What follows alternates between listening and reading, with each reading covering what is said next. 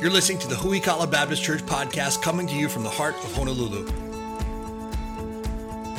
Huikala is a committed family of faith that loves Jesus and loves one another.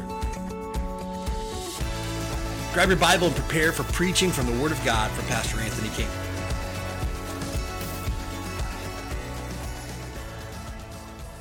Grab your Bibles, turn to Ephesians chapter 5 if you would. If you don't have your own copy of the Bible, see me after the service today. I want to make sure that everyone has a copy of the Bible.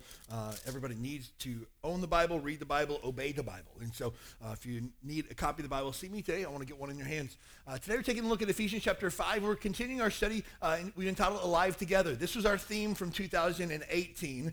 We didn't make it all the way through the book of Ephesians by the end of the year, so we're continuing on with that study that we have. We're just going verse by verse to the book of Ephesians. This is message number 42, I think, from this series. So if you missed any of those, you can always get caught up on our website at huikala.org. Ephesians chapter 5 is where we're at this morning. We're taking a look at why Christians sing. The Bible gives us guidelines and as to how we sing and why we sing. We'll take a look at that this morning. Ephesians chapter 5, we're going to start in verse number 15. Ephesians chapter 5, verse number 15. See then that you walk circumspectly, not as fools, but as wise, redeeming the time because the days are evil. Wherefore be ye not unwise, but understanding what the will of the Lord is. So the whole context of this is that you and I would walk in wisdom and be wise, knowing what God expects of us. Verse number 18, be not drunk with wine wherein is excess, but be filled with the Spirit. Verse number 19 is where we're going to spend our time this morning, speaking to yourselves in psalms and hymns and spiritual songs, singing and making melody in your heart to the Lord, giving thanks always for all things unto God and to the Father in the name of our Lord Jesus Christ. Music is just part of our life. You can't go anywhere that you don't hear music, whether you're sitting down in a restaurant, whether you're waiting at the airport, whether you're in an elevator and you hear the really terrible music that they play in elevators for whatever reason. You can't escape music. For some of my earliest memories of childhood were hearing music. My dad loved music. We had an 8-track player that my dad had put in one of his pickup trucks. If you don't know what an 8-track player is, you missed out on it. It was awesome, right? And so the 8-track tapes, and then we, as a child, I remember getting my first, we called them jam boxes back in the day, your own little radio that you had that you put tapes in and stuff like that. I remember as a kid watching Alvin and the Chipmunks on Saturday morning, and I was so excited because I'd gotten my jam box and I'd gotten a blank tape that I'd bought at Walmart. And I was sitting by the television when Alvin and the Chipmunks came on, and I hit play and record at the same time and put my jam box up to the TV and turned it up really loud, and I recorded the Alvin and the Chipmunks intro song. Isn't that awesome? See, kids these days don't understand the thrill of doing something like that. They just go to YouTube and put it on repeat. That's terrible. You've missed out on a part of being a child and stuff like that, you know? Blank tapes. They don't even know what that is anymore, right? But some of my earliest memories of a child is music. Again, being in church and growing up in church my whole life, just hearing different songs sung by different people, and music was a part of everything. You go to a wedding, what do they have? They have music there. You go to a funeral, what do they have? They have music there. Everything seems to revolve around music of some sort. So it's no coincidence that God expects music to be part of the Christian life. It just is. It's part of who we are. It's a part of our relationship with God. It's part of what we do together as Christians when we gather together for corporate worship like we did this morning together. Music is just part of the Christian life. It's part of the world that we live in.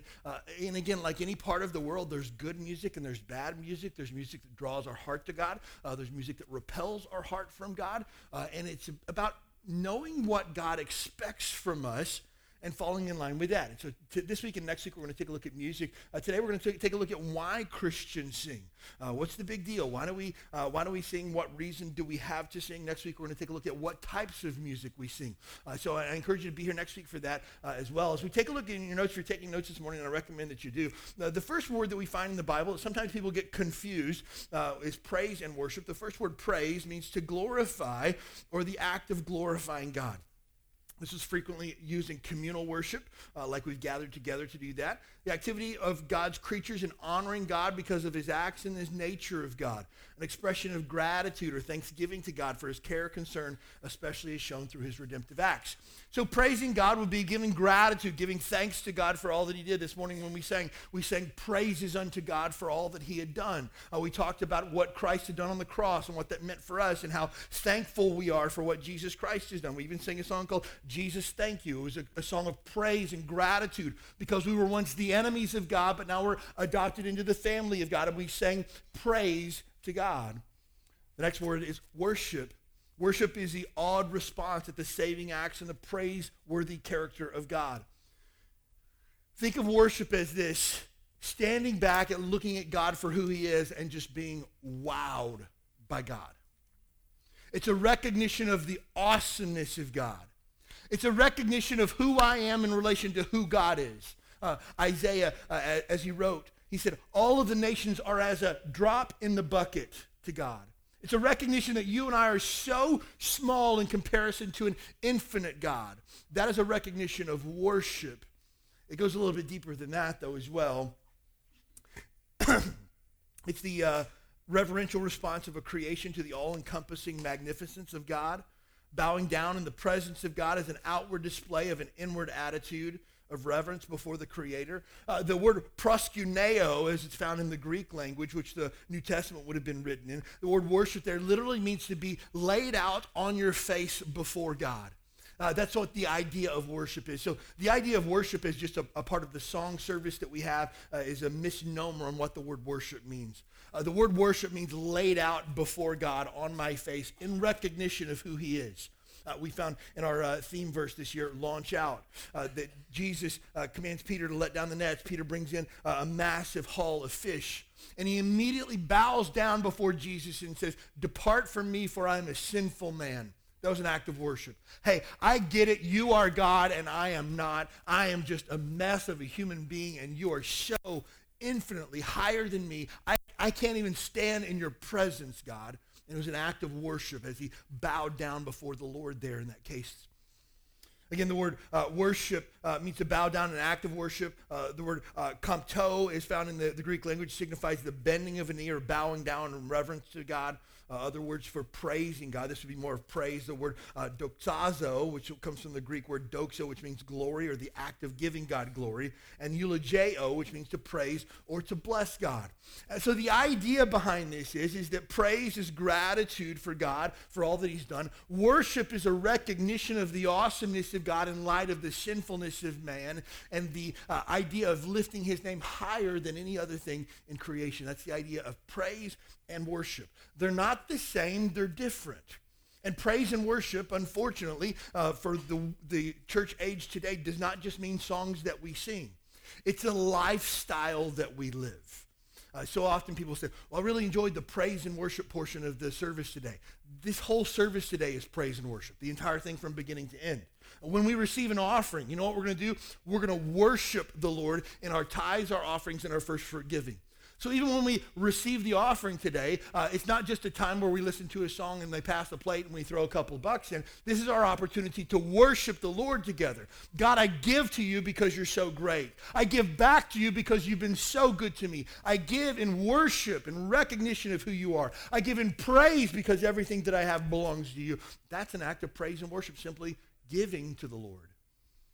When we come to the end of this message, we'll have an opportunity to respond to what we've heard in the message today. That's a recognition that, God, I need to change. I'm not on the level that I need to be on yet, and I want to make some changes in my life, and I'll have the opportunity to come before the Lord and bow down in prayer before him and say, God, I need your help. It's a recognition of worship that we have.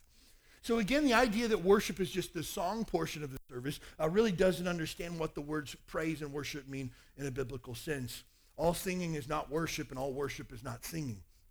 That sounds like a really simple statement, but for whatever reason, people sometimes confuse that. They think that when we sing, that's just worship. Did you know that you can sing a song without worshiping? Did you know that? I had the opportunity to travel with a friend to Malaysia for 10 days a few weeks ago. And we went, and a couple of the church services that we went to were singing in the Malay language, the Bahasa language, which I did not know. And they were singing their guts out, and they had the words on the screen, and I don't want to just be the guy that stands there with his hands in his pockets. And so I assumed that they're praising God, and so I just sang whatever was on the screen. I didn't know what I was singing, but I knew what my heart wanted to say to God. And I was singing the song, but I was not worshiping in the way that they were because I wasn't connecting with the message of the song the way that they were. But I was worshiping the Lord nonetheless. Just because you read words on a screen does not make worship for you. Just because we all sing along together doesn't make worship. Oftentimes people take a song service and make it just another version of Christian karaoke where we just sing the words that are on the screen. We get a little bouncing ball on the screen. We all just follow along. That's not worship. Sometimes people don't want to sing because they don't know the tune.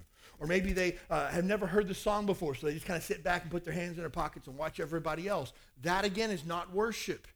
Worship is not getting all the notes right. It's not about saying the right words at the right time. Worship is about connecting my heart with the heart of God and praising him and standing in awe of who he is. That's what worship looks like. So just because we sing doesn't make it worship. And just because we call something worship does not mean that it is singing. I was talking with a friend a few weeks ago, and he said, my family, after Sunday morning service, we went on a hike and we worshiped together. And he goes, we didn't sing, we worshiped the Lord together. I knew exactly what he meant. Him and his family were together in nature, taking in the awe and majesty of who God is. That's worship. That's a good thing. Man, if you surf, man, go out on Dawn Patrol and watch the sun as it comes up over Diamond Head, man, that's an act of worship, recognizing who God is. Now, please understand, you cannot replace private worship with corporate worship. You don't get to go surfing on Sunday mornings and skip church and say, well, I would worship the Lord my own way today. That's not biblical, okay? But hey, look, if you want to go for a run in the morning and praise God and worship him, do it, man. There's been times before where I've been running down the street with my hands over my head praising God before. I think to myself, people probably look and see if someone's chasing me or something like that. But man, I'm just praising God. There's been times where I've been on the treadmill at the gym early in the morning with my hands up while I'm running, praising God. That's an act of worship and praise. And so there's been times before where I've sat with my Bible in my lap, just stopped with my hands up, reading the Bible in worship and praise. No music taking place, just worshiping and praising God for who he is. In my office, I have a hymnal that I have on the desk, and sometimes I'll flip through the hymnal, and there'll be songs I've never heard before in my entire life, and I don't even know what they sound like, but I read the words, and my heart connects with those words, and I just speak that to God in an act of worship and praise. I don't know the song. I don't know the tune. I'm not even trying to sing it. But I recognize the awesomeness of who God is, and I want to praise him and worship him for such. So it's important to understand that worship is not a song that we sing. Worship is a heart that we bring. Worship is not necessarily a time that we get together on Sunday morning to sing. Worship is my life. Tomorrow, most of us will get up and go to work tomorrow. And our work and how we work and the way that we work and the attitude that we have is an act of worship to the Creator who gave us the ability to have a job. So my life, my work is worship. The way that I raise my children is an act of worship because I teach them God comes first in everything that we have. In our time, our talent, our treasure, God comes first. We make church a priority because God is first in our lives. And the way that I'm raising my children is an act of worship. It's in response to the awesomeness of who God is. The way that I treat my wife is an act of worship because God has given me an incredible gift to steward or to manage. And the fact that he's given me a spouse, I want to treat her and love her. The Bible says in the book of Ephesians, which we'll get to in a few weeks, that I should love her the same way that Jesus loves his church. And I want to do that to her as an act of worship to who God is.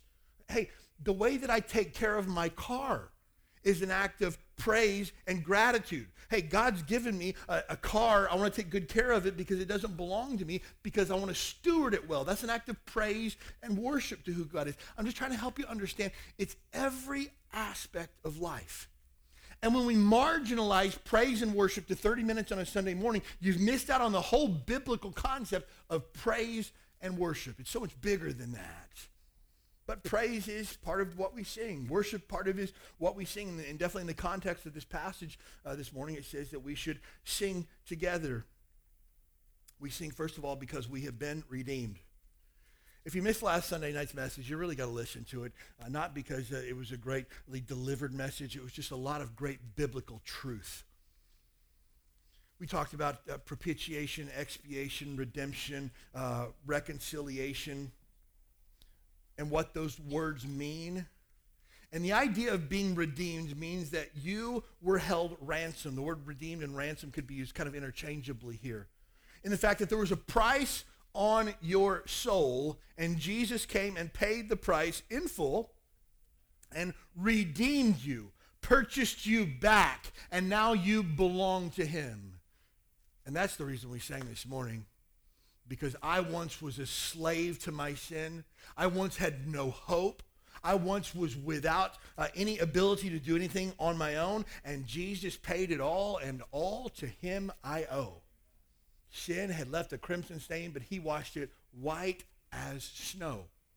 So I have a song to sing now because I have been redeemed. Singing in the New Testament always relates to praising God together. Again, we're commanded here in the book of Ephesians. The book of Ephesians was written to the churches at Ephesus. And so in this case here, or the church at Ephesus, the book of Colossians was written as well. 2 times in the New Testament we're commanded to sing, and it gives us the guidelines and parameters in which we sing. Colossians 3:16, let the word of Christ dwell in you richly in all wisdom, teaching and admonishing one another in psalms, hymns, and spiritual songs, singing with grace in your hearts to the Lord. Other times that we see of singing, it's speaking in the book of Revelation, where the church gathers together in heaven. All those that have been redeemed by the blood of the Lamb will gather together in heaven and sing. Now, I remember as a kid hearing my pastor say, well, I hope you enjoyed singing this morning, because when we get to go to heaven, we're going to be singing for all of eternity. And that sounded like the worst thing in the world to me as a kid. I thought to myself, every single time they'd say, turn to this song and turn to that song, I think, do I really have to stand up for another one? And when I was a kid, we had hymnals. And, you open the hymnal and you see there's 8 verses in a song. And you're just like, I really hope they're not singing all 8 verses. And every now and then, good Baptists would say, well, we'll sing the first, second, and the last. That was always good. Sometimes they go, we're going to sing all 8 verses. And as a kid, I remember going, all 8 verses. So the idea of going to heaven and standing around with the hymn book singing all 182 verses, thinking to myself, oh, this is going to be terrible. Please know heaven will not be boring. I promise you that, okay? And there won't be, here's the great part about heaven too. There's not going to be any songs that you don't like in heaven, And I'll be like, oh, I wish there was a skip on this one because I hate this song, It's the thing with Pandora and Spotify sometimes. It's just like, that song's a bummer. I'm going to give it a thumbs down, We're not going to thumbs down any songs in heaven. Why? Because we will be with the object of our worship. We will no longer need faith anymore because we will see the risen Christ face to face. We'll get to praise him and worship for all of eternity. And again, it doesn't mean standing around singing in a group for all of eternity. It means praising God for all of eternity. Revelation chapter 5, verse number 9, they sung a new song saying, thou art worthy to take the book and to open the seals thereof, and thou hast slain and hast redeemed us to God by the blood out of every kindred and tongue and people and nation. Revelation 14:3, and they sung as it were a new song before the throne and before the 4 beasts and elders. No man could learn that song but the 144,000 which were redeemed from the earth.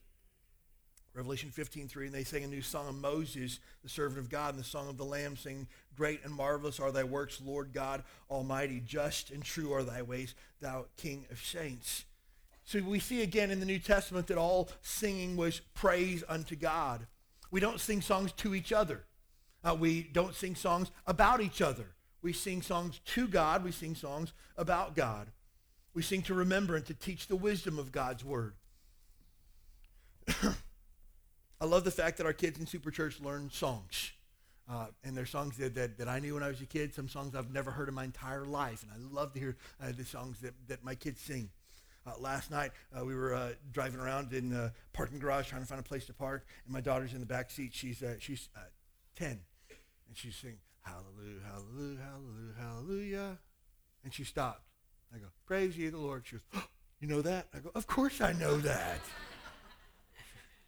And so then she starts doing what all kids do. She cranks up the volume to like 11, right? It's like, okay, we're not going to scream in the car. We can praise the Lord, but we don't have to scream, okay? But I love it because my daughter is understanding biblical truth. And we use songs to teach kids God's word. And it's interesting, we use our songs in our church services to teach people God's word. Colossians chapter 3, verse number 16, let the word of Christ dwell in you richly in all wisdom. So God's word should dwell in me richly. I need to know the Bible, and the Bible doesn't need to just be part of my mind. It needs to be part of my being, that it would dwell in me richly. How do I do that? Teaching and admonishing one another in psalms, hymns, and spiritual songs, singing with grace in your heart to the Lord.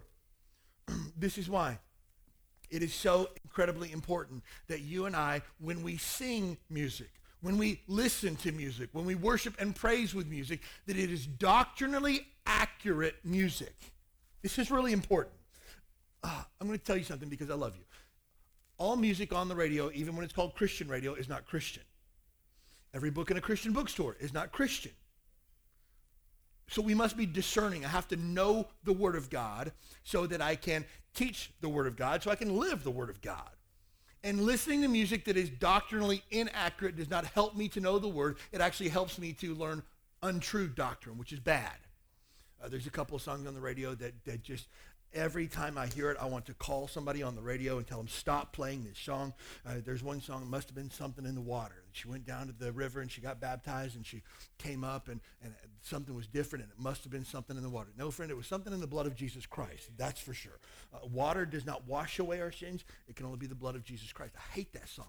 There's another song, Down to the River, going down to the river, down to the river, down to the river to pray. Something, something, something, something, something, something. Come up in amazing grace. I've been washed in the water. No. You don't get amazing grace from baptism. That's what false doctrine teaches.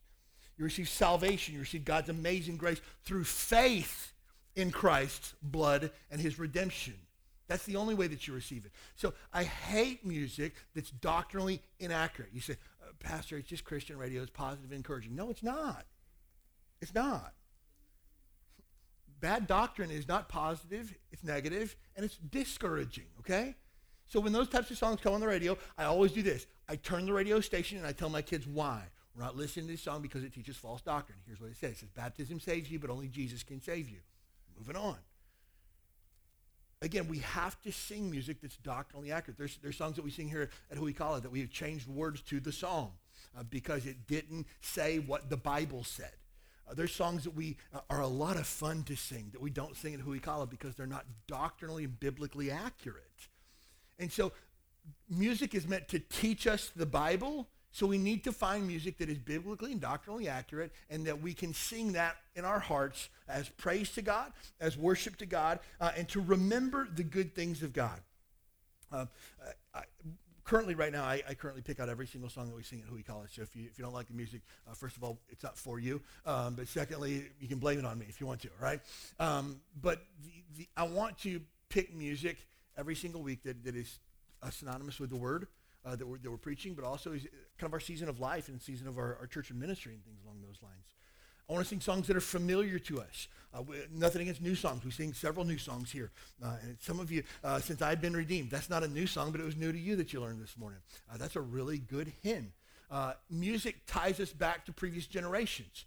My great-grandparents sang Amazing Grace. My grandparents sang The Old Rugged Cross. We need to know these songs. And we're doing generations a great disservice when they know Down to the River and they don't know The Old Rugged Cross. It's just not helpful.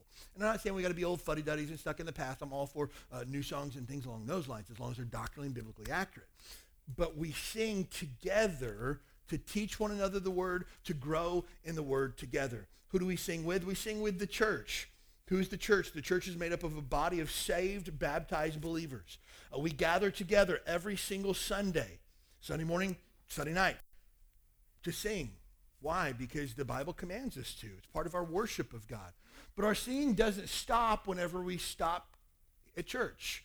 And you should sing in the car on the way to work. If you got to commute like a lot of folks do, man, use your commute time as an opportunity to worship and praise God. Use your commute time as a time to grow in your faith. Don't just use it as lost time or to get frustrated with people on the road and things along those lines. We sing with the redeemed.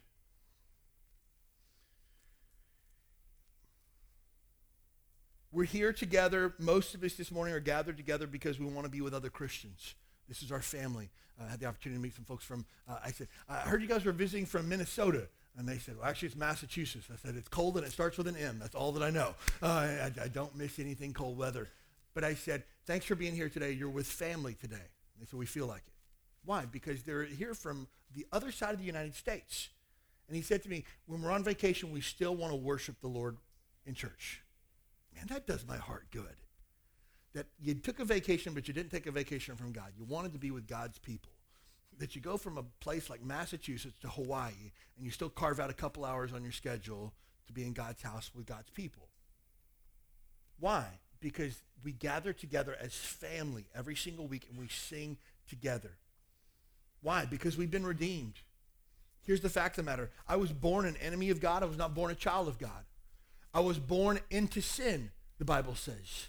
Because of my sin, I was an enemy of God. I was a stranger of God. But Jesus Christ died in my place to save me from my sins. As a 9-year-old boy, I put my faith and trust in Christ as my Savior. I recognized that I'd broken God's law and I'd sinned against him. I asked God to save me and forgive me of my sins and repented that day. I didn't fully grasp the depths of the Bible and the depths of salvation at 9. I just knew I'd broken God's law and I needed to be saved. And at 9 years old, I accepted Christ as my Savior. And I was adopted into the family of God. Now, if you are here today and there's never been a time in your life where you've been saved or you've been born again, honestly, the music that we sang today didn't mean a lot to you. If there's never been a time in your life where you've been saved and forgiven of your sin, where you recognize the penalty of your sin is death and hell for all of eternity, and you came to that realization that, hey, I'm either going to have to put my faith in Jesus to save me or I'm going to spend eternity in hell separated from God. I choose Jesus as my Lord and Savior. If you've never gotten to that point today, then the music that we sang this morning probably didn't mean a lot to you. It was just kind of Christian karaoke for you. I'm just going to sing along with the words and kind of a neat little song. And some things are kind of fun and maybe you want to clap a little bit and stuff like that.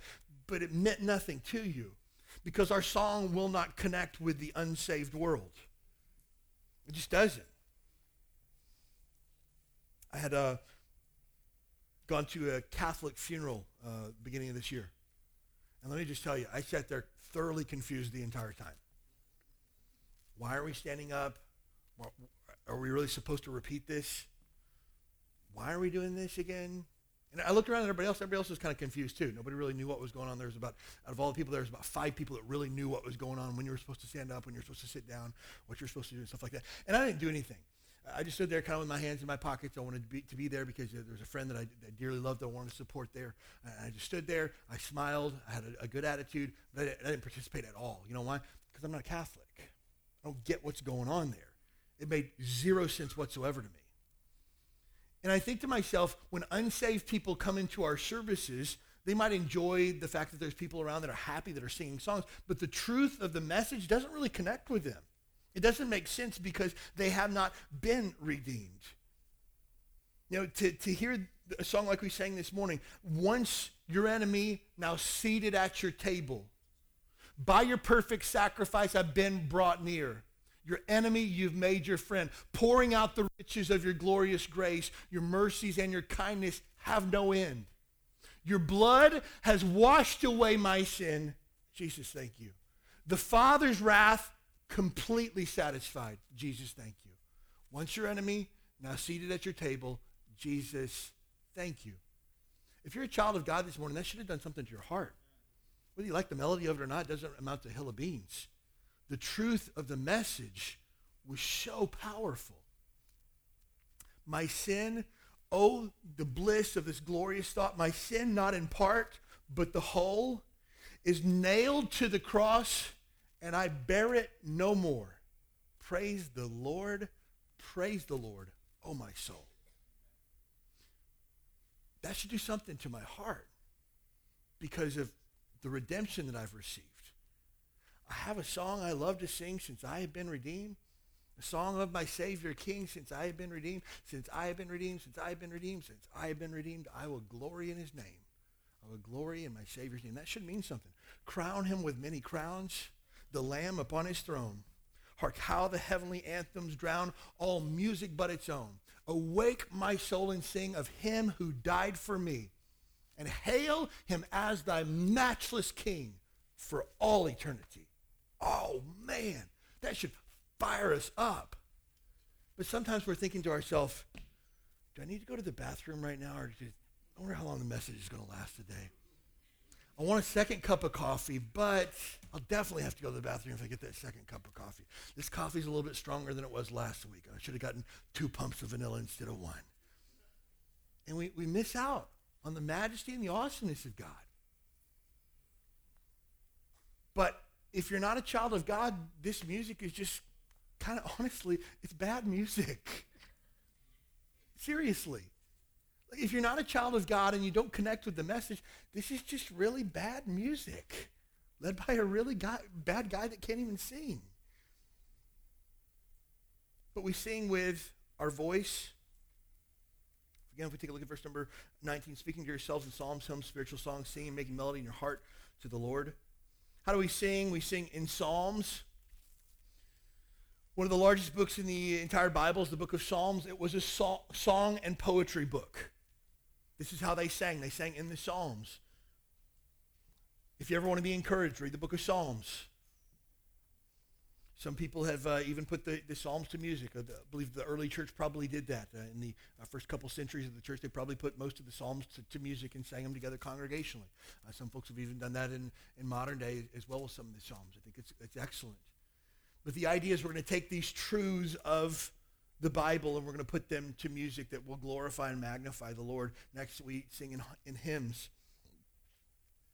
These are songs that praise God and bring worship to Jesus. I'm in the process of right now getting together some hymnals that we'll have on sale next week. I think I've cleared out just about every third-party seller on Amazon getting hymn books. Hymn books are expensive. Most people don't know this, but hymn books are like $30, $40 a piece. So they're ridiculously expensive. So I found a bunch on Amazon that are like $5 and $6 a piece, and so I'll have some of those next week. But I believe every family should have a hymnal. Just because hymns are so rich in good Bible doctrine, most of them again. Hymns connect us with previous generations, and hymns bring back good memories that we have of churches that we've been in or times in our life that we've put our faith in Christ. I was talking to my dad several years ago and asked my dad how he got saved. He said he got saved when he was a little boy at First Baptist Church in Benton, Kentucky. And he said, I'll never forget as long as I live. He said the hymn of invitation that day was Just As I Am. And so my dad heard the song, walked forward, had an altar call where he'd meet the pastor at the front. He asked you why you're coming forward, tell him to get saved. And my dad got saved, and he walked the aisle Just As I Am. We sang Just As I Am a few weeks ago here at church. That connects this generation with a previous generation. Again, when we lose hymns and good songs of the faith, we lose good stuff. Sometimes we sing on Sunday nights, a lot of times as our dismissing song that we sing the doxology, praise God from whom all blessings flow. That song's almost 500 years old. That song has been sung by Christians for centuries. There's good stuff there. Hey, the song we sang last week, Living Hope, I heard that for the first time probably 3 months ago. And I heard it and I just got choked up. I couldn't talk. Jesus Christ, my living hope. Man, that was so good. Hey, song's a new song. There's nothing wrong with new songs. They're good. There's nothing wrong with hymns either. We can't take one or the other. It grieves me, churches who say, we're not going to sing any song that's written in the last 200 years. You're missing out on some really good music. And then there's churches who say, we're not going to sing anything that has been put out in the last 6 months. You're missing out on a lot of really good music. And so hymns connect us together as the body of Christ, and it connects Christians together worldwide. Angela and I have been to church services before where, now mind you, I'm not a super Christian or anything like that. I'm still on my journey of discipleship myself, but I've been in church my entire life, 3 services a week from the time until I was 18. I've missed, I can count on both hands the number of church services that I've missed in the last 20 years or so. I mean, I'm in church a lot. I'm a pastor. I listen to all worship music and all Christian music and things like that. And when Angela and I go to a church, and I don't know a single song that they're singing, nothing. And I look around and nobody else knows it either. And it seems like you just kind of sit back because the crew up here on the stage, they're going to lead us in worship and they're going to do their thing, and we're all just going to kind of stand back and watch.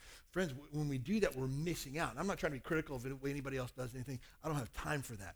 I'm just saying we at Huikala, we love hymns because hymns connect us to previous generations. Hymns have good, solid, doctrinal, biblical truths that we can latch onto, and hymns grow us together as a church. The third category is spiritual songs. These are other songs that exhibit some type of spiritual truth. Maybe they're not a psalm.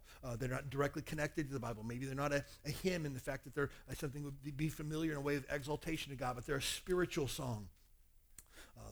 Oftentimes the songs that we hear sung as a special music today would kind of be the spiritual songs category. Maybe it's not a hymn that we would all sing together. Maybe it's not even good for a congregational singing together, but we have the opportunity to worship together as it's sung before the preaching of the message. You'll notice also before usually Andrea or one of our soloists will sing on Sunday morning, I said, feel free to sing along if you like. Why? Because this is not a performance. This is not somebody that we're going to sit back and go, wow, they're a really good singer. We're going to sit back and worship and say, wow, what a really great God. What an incredible truth of that song. That song speaks to my heart. If you want to sing, sing. You're not going to interrupt anybody. You're not going to make anybody angry that's sitting beside you because you're singing and they just want to listen. The whole idea is that we're worshiping together. How do we sing? We sing from the heart. That's why really it doesn't matter if you're a good singer or not. The Bible says make a joyful noise unto the Lord. We sing from our heart. We don't necessarily sing because we have a well-trained voice. I'm not a good singer, but I love to sing because I have a song to sing of what God's done for me. And we sing with our heart. One of the key, I would say, red flags for me as a pastor, let me just help you with something this morning. I love every single person here, even if you're here for the first time. I love you. I'm glad that you're here. If last week was your first time, you're here back for the second time, I love you, and you're automatically part of the family just by being here today. It's my job as a pastor to guide you. The term pastor literally means a shepherd who will guide someone along a certain path. So it's my job as a pastor to guide you along your spiritual journey and help keep you on track and make sure that you walk your spiritual path with as much joy as possible. And so when I see you veering off the path, my job as a pastor is to help to get you back on track. So sometimes that'll come in the form of a text message saying, hey, missed you in church on Sunday morning. Sometimes that's an email saying, hey, I'm concerned. I haven't seen you in a couple of weeks. Is everything okay? Sometimes that's a visit at your front door saying, hey, what's up? We really miss you at church. Is everything okay? That's me as a pastor helping guide you and keep you on track. Now, some people hate that. They hate accountability. They don't want anybody checking up on them. They won't fill out a connection card that has any information on it because they don't want anybody doing nothing, right? Sometimes people will give me an email address. I had a guy one time came, I love the church. I love it. I can't wait to be back next Sunday. I said, did you get a chance to fill out your connection card? Oh, I don't believe in those. And I said, well, I would love to have it just so I can pray for you. And he said, yeah, that would be great. And so he wrote his name on the connection card and asked him information about his work and where he worked and what he did and stuff like that. And very vague in what he would say and stuff like that. And he said, I'll just give you my email. That's the best way to reach me. I said, okay. And so he wrote out his email. And I read it back to him to make sure that I had it right. And he goes, yeah, that's right. Next day I go to email the guy, and it bounces back to me. That dude gave me a bum email address. And I thought to myself, are you kidding me? And it's like, I know where you work, man. It's like, if I really wanted to get you, I'd get you, you know? I ain't trying to get nobody, though. I'm trying to help guide you on your spiritual journey. That's my job as a pastor. So I say that because I want to say this. When I look out and I see you on a Sunday morning not singing, that worries me as a pastor. It's kind of a red flag. Like, is everything okay with you? And there's been times for me, you saw it this morning, I started singing the wrong verse, you know, because I was so wrapped up in the awesomeness of Jesus, Lamb of God, worthy is your name, taking my sin, my guilt, my shame, and rising again, I bless your name. And I just got lost in the thought, and I started singing the wrong verse. I get it. That happens. There's times where I've seen people where they're overcome with emotion of what they're singing or what they're hearing, that they close their eyes and they begin to think and meditate. I'm talking about the people who just got a cup of coffee in their hand and are staring up at the ceiling, looking around, looking at their watch, pulling their phone out, scrolling for a bit. That worries my heart because we sing with our heart. And if you don't have a reason to sing on a Sunday morning with the risen Savior, I'm a little bit concerned for you. So singing is a heart thing. It's not a voice thing. It's not a matter of, well, I don't like to sing around people because I'm embarrassed or I don't have a very good voice. It's a heart issue. And so when we don't sing, it's a concerning thing because first of all, we're commanded to sing. Second of all, because my heart has changed, I now have a reason to sing. I remember when Angela and I first started dating, man, every love song that came on the radio, I would get like all teary-eyed and choked up and be like, oh, that's so me right now, right? I mean, just like, and then I wasn't walking with the Lord at this time, and so I'm going to confess that before you right now. But I hit an R&B phase for a while, right? That like I listened to like slow jams and stuff like that, and it's just like every time I'd hear a song about some dude talking about his lady and it's a real raspy voice, I'd be like, oh, that's my wife. That's my wife to be right there, right? It kind of hit a phase like that, you know? But man, it fired me up. You know why? Something changed in my heart. Christian music, worship music, praise music should fire us up because something's happened in our heart. Man, I don't know about you guys last week, but it was awesome. This room was jam-packed to the gills. We had folks standing up in the back on Easter Sunday. It was awesome. And it was almost like the rafters were buzzing as we were singing. Oh, man, I was fired up. Talking about how Jesus Christ, living, he loved me. Dying, he saved me. Buried, he carried my sins far away. Rising, he justified freely forever. And someday he's coming. Oh, glorious day. Man, what? I got fired up by that. I got chicken skin just talking about it, right? Why? Because something had changed in my heart. I'm a child of God now. I'm saved now. I once was an enemy of God. I was once on my way to hell, but I'm not because of a risen Savior who died in my place. I got a reason to sing now. Psalm 40, verse number 1. I waited patiently for the Lord. He inclined unto me and heard my cry. He brought me up out of a horrible pit, out of a miry clay, and set my feet upon a rock and established my goings. He hath put a new song in my mouth, even praise unto our God. Many shall see it and fear and shall trust in the Lord. Here's the key, though. We must make sure that our song matches our heart. If you're going to sing on a Sunday morning, make sure that what you're singing actually matches what's going on in your heart. Because it would be a terrible thing to sing lies to God in his house. That would be a bummer. So I need to check myself every single day to make sure that my heart is right with God. Because if I'm going to sing to God, I want to sing with my heart. I want to make sure that what I'm singing is the truth. Next, we sing to the Lord. And let me just kind of pull over here for a second and say this too. Our church is incredibly conservative. Very, very, very conservative when it comes to doctrine and the Bible. And I think that's incredibly important. It really is. So when people ask me to describe our church, I say we're super conservative when it comes to matters of doctrine and the Bible.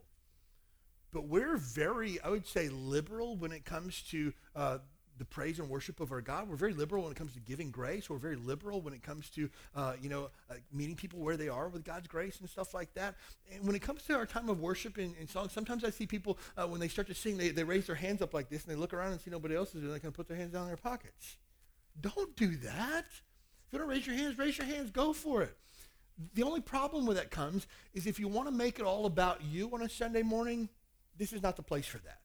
If you want to start making laps around the auditorium while you got your hands up in the air, don't do that, okay? Save that for another day, or save it till we dismiss and we'll let you run laps after everybody's gone. That'll be fine. But here's the thing. If you want to raise your hands and worship to God, go for it. You want to put a hand up, you want to close your eyes, do it. Now, I'm never going to tell you to do that because it's always awkward. Have you ever gone to a concert and they're like, all right, everybody clap your hands tonight, clap your hands. It's like, I don't want to clap my hands. I don't. No, get on your feet, clap your hands. The worst is a church service. Raise your hands if you love the Lord tonight. Well, I love the Lord, I just don't want to put my hands up right now. But if I don't put my hands up, then you're just going to automatically assume that I don't love the Lord. So I'm going to put my hands up because you said to. And then we'll look at my watch, and about 30 seconds is gone by, I'm going to put my hands down because I don't want to do that. So I'm never going to tell you that you need to do that, okay? I'm never going to tell you to clap on a Sunday morning if you don't want to. And somebody up here on the front row is clapping like that. They look around, nobody else is clapping. They just kept on clapping. Yes, go you. Get it. You know why? Because the Lord put something in them, make them want to clap this morning. Clap. Go for it. You know why? Because you're not doing what you're doing for the person next to you. You're not doing what you're doing for me. You're singing to the Lord. He is our audience. We have an audience of one person. That's it. And so if God is our audience, it doesn't matter what the person next to you thinks. Frankly, there's some people in this room that I've heard you sing before, and it's not pleasant. But you know what? I love it. I love it. You know why? Because you're not singing for me. I love it when people have a really bad voice, but they belt it out anyways. You know what that says? I don't give a rip about anybody. I'm singing to Jesus this morning. And that's a very, very good thing. Go for it. Why? Because God is our audience, and we want to please him. And that's why, again, if you say, well, I don't really like the music yet, who we call it? We're not singing to you. And when it's your birthday and we sing happy birthday to you, we'll let you pick out a song, okay? But it's not your birthday, and we're not singing to you, so it doesn't really matter what you think about the songs. We're singing to the Lord out of worship and praise. Honestly, music is such a divisive thing. There are people who have come to our church and never come back because of our music. And you know what? If music is the only thing that's going to keep you in a Bible-believing, Bible-preaching church, you probably shouldn't be here anyways. Who we call is not for everybody. I get that. And I hope if you're looking for a church, I hope Who We Call can be that place. If it's not, find the place where God has you to be, jumping with both feet and go full throttle. But if you need, 12 musicians on the platform and lights and smoke and everybody on their feet and say, if you love the Lord, shout it out this morning. This is not the place for that. It's just not. And I'm not saying anything bad against any place that does that. This is just not that type of church.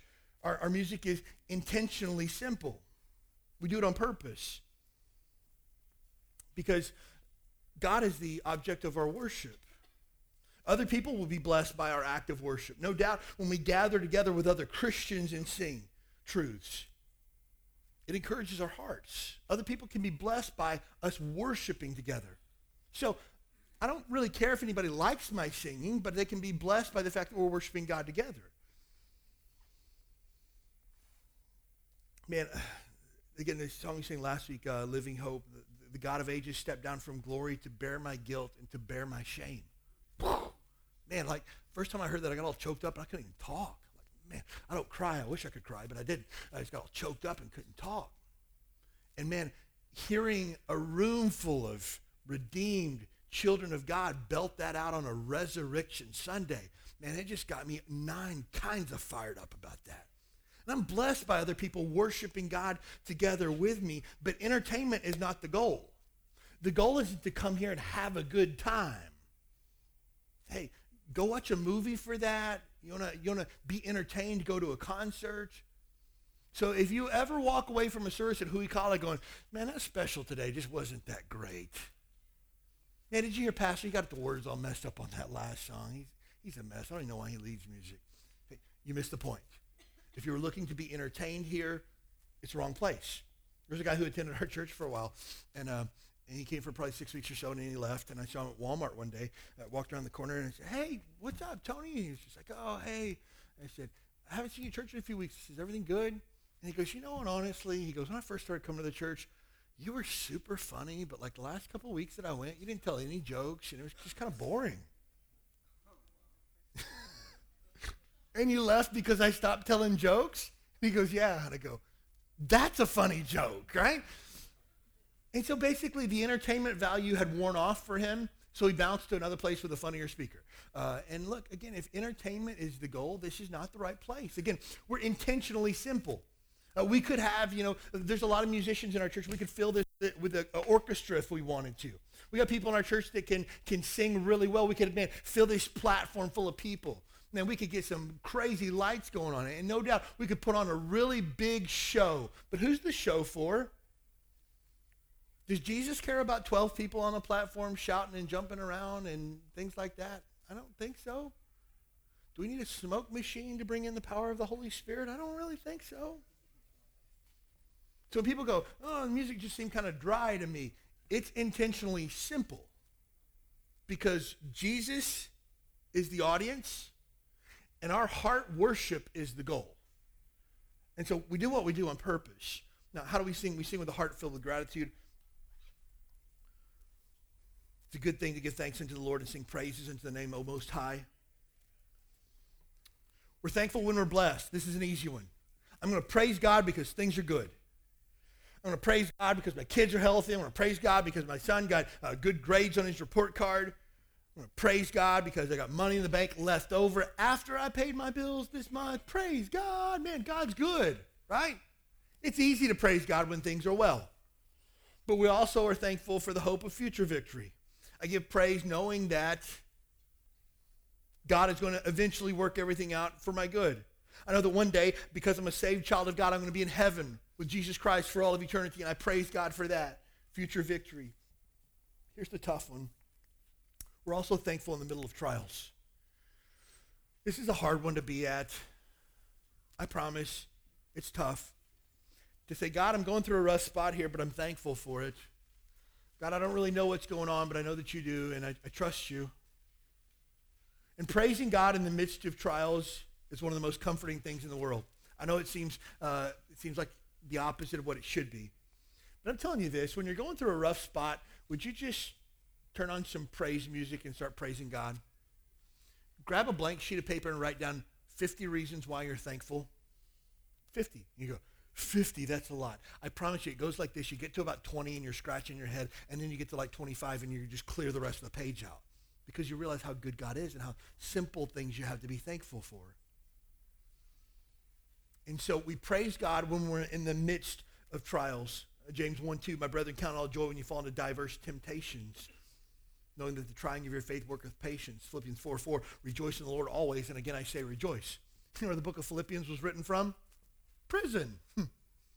Paul wrote a letter from prison. And he said, hey guys, I want you to rejoice in the Lord always. And in case you didn't hear me the first time, rejoice. Again, I say rejoice. Be thankful. 1 Thessalonians 5, and everything give thanks, for this is the will of God in Christ Jesus concerning you. You see, the foundation of gratitude is the expectation of nothing. You see, when I got my hopes up that I'm going to get something, and I don't get it, then I'm let down. But if I realize that I deserve nothing whatsoever, and anything I have good is a gift in God's grace, I'm ultra thankful for it. But the problem is many times we expect things from God, and when we don't get them, we're disappointed. But if we realize that God owes us nothing, that anything good he gives me is his grace, I can be thankful and give gratitude for that. And we're thankful in Christ. Giving thanks always unto the Lord, unto God and the Father, in the name of our Lord Jesus Christ. Because Jesus has been so good to us, we give praise. Because Jesus is so good, we give thanks. Because God is so good, we sing. Amen. We sing loud. And we don't care who hears it. And we don't care if it's good or if it's bad. Because we're just singing to the Lord, and he is worthy of our worship. He's worthy of our praise. If we want to put our hands up and sing, we do that. If we want to close our eyes and sing, we do that. If we want to clap, we clap, and we don't care what anybody else thinks. We don't care if anybody else claps. I'm going to put my hands up. Nobody else puts their hands up. I'm going to put my hands up. Because it's not about them. It's all about Jesus, and I'm so thankful for him. This is why we sing. Unfortunately, sometimes there's people who come, they've got it timed. If they come at about 10:40, we're usually done with all the music and no shaking hands, and they just get to sit in the back and hear the preaching. Hey, you're missing out on praising the Lord with the redeemed body of Christ. That's a benefit of being a part of a church. You're missing out on doctrinal truths that have sometimes been sang for centuries by Christians. You're missing out on the good part of being a Christian. Praise, worship, not just songs, but the way that we live our life. I want to encourage you with this. If you want to absolutely revolutionize your life, and again, I'm not saying that just with big flowery words here. If you want to revolutionize your life, take a 7-day challenge.